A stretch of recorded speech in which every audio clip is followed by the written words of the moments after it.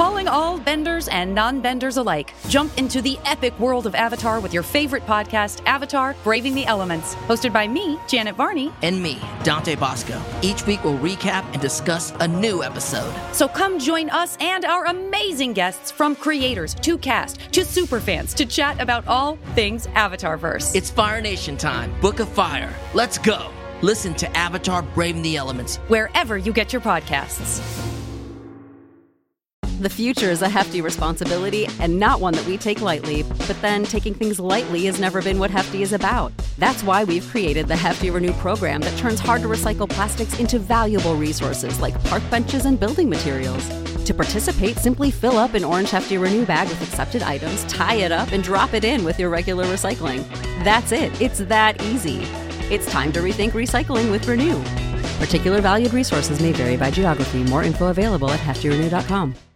DC finally remembers that Batman is Jewish. The best-selling comic book of 2023 revealed. Matt Bors knows that you're toxic. This is Comic Book Club news for February 28, 2024.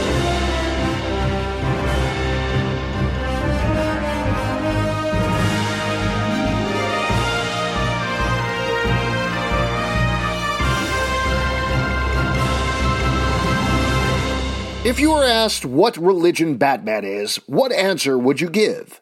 Vengeance, right? Or possibly Episcopalian or something. But the actual answer is Jewish. And in this week's issue of The Penguin, DC Comics finally remembered that Bruce Wayne is canonically Jewish during a brief blink-and-you-miss-it line of dialogue. Or at least writer Tom King remembered. In The Penguin number 7, written by King with art by Steven Subic, Batman is investigating a murder with a key piece of evidence, a rare handkerchief left behind. Quickly, Batman realizes it was his mother's handkerchief and drops the following info, quote, "My mother had it. A Hanukkah gift from my father." So here's the deal. In 2006's Batwoman reboot, Kate Kane was reintroduced as a Jewish lesbian cousin of Batman. Her father, Jacob Kane, is Jewish. Jacob Kane's sister is Martha Wayne, née Martha Kane. While nobody has out loud said that Martha is Jewish, it's a fair assumption that she is. And being Jewish, regardless of practice, is passed down matrilineally, meaning if your mother is Jewish, you are Jewish.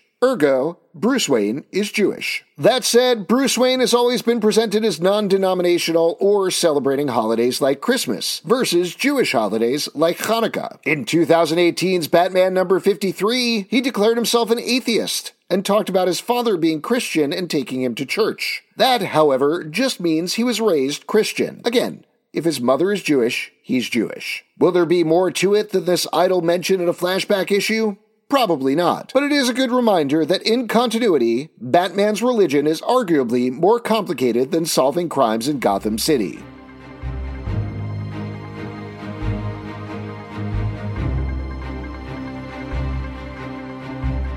We're almost 2 months into 2024, so you know what that means. Time to talk about 2023. Or more specifically, the best-selling comic books of 2023. And no surprise here, Image Comics and Skybound's Transformers tops the charts. The full list of comics was shared by ICV2, who broke it down as usual between units sold and dollars earned. And while Transformers number 1 was, well, number 1 on units sold, it only came in at number 6 on dollars earned. That's mostly because Transformers cost a relatively frugal $4.99, while the top 5 were all priced at $6.99, $7.99, $8.99, and Amazing Spider-Man 31 at a whopping $9.99. Why are comic shops dying? Search me! Back to the units sold list. The surprising number 2 issue was Spider-Man number 7, the introduction of Spider-Boy, which is quickly becoming a speculator's delight.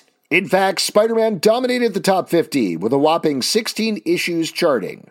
Whopping! Love that word. Coming in second in terms of characters was Batman, who anchored 12 titles on the top 50. And most of the units sold chart was taken over by DC and Marvel with only a few exceptions. Those include the aforementioned Transformers number 1, with Void Rivals number 1 at number 5, Teenage Mutant Ninja Turtles The Last Ronin and the Lost Years number 1 at number 10, and World Tree number 1 at 32. Okay, now 2024 can get started.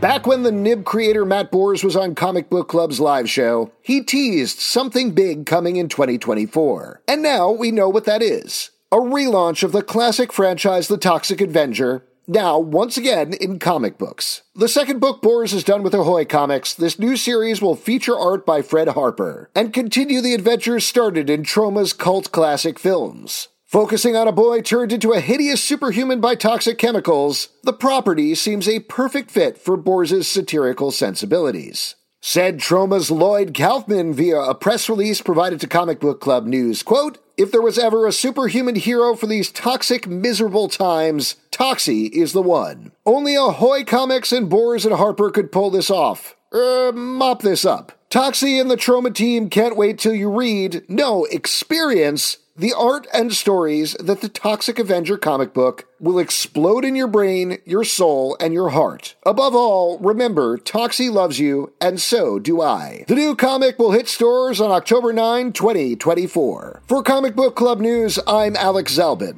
And I know it's 2024, but I'm still writing Batman as Episcopalian on my checks. Got tips or stories you'd like us to cover? Email us at comicbookclublive@gmail.com. For more comic book news, reviews, and interviews, check out comicbookclublive.com. Listen early and ad-free on patreon.com/comicbookclub.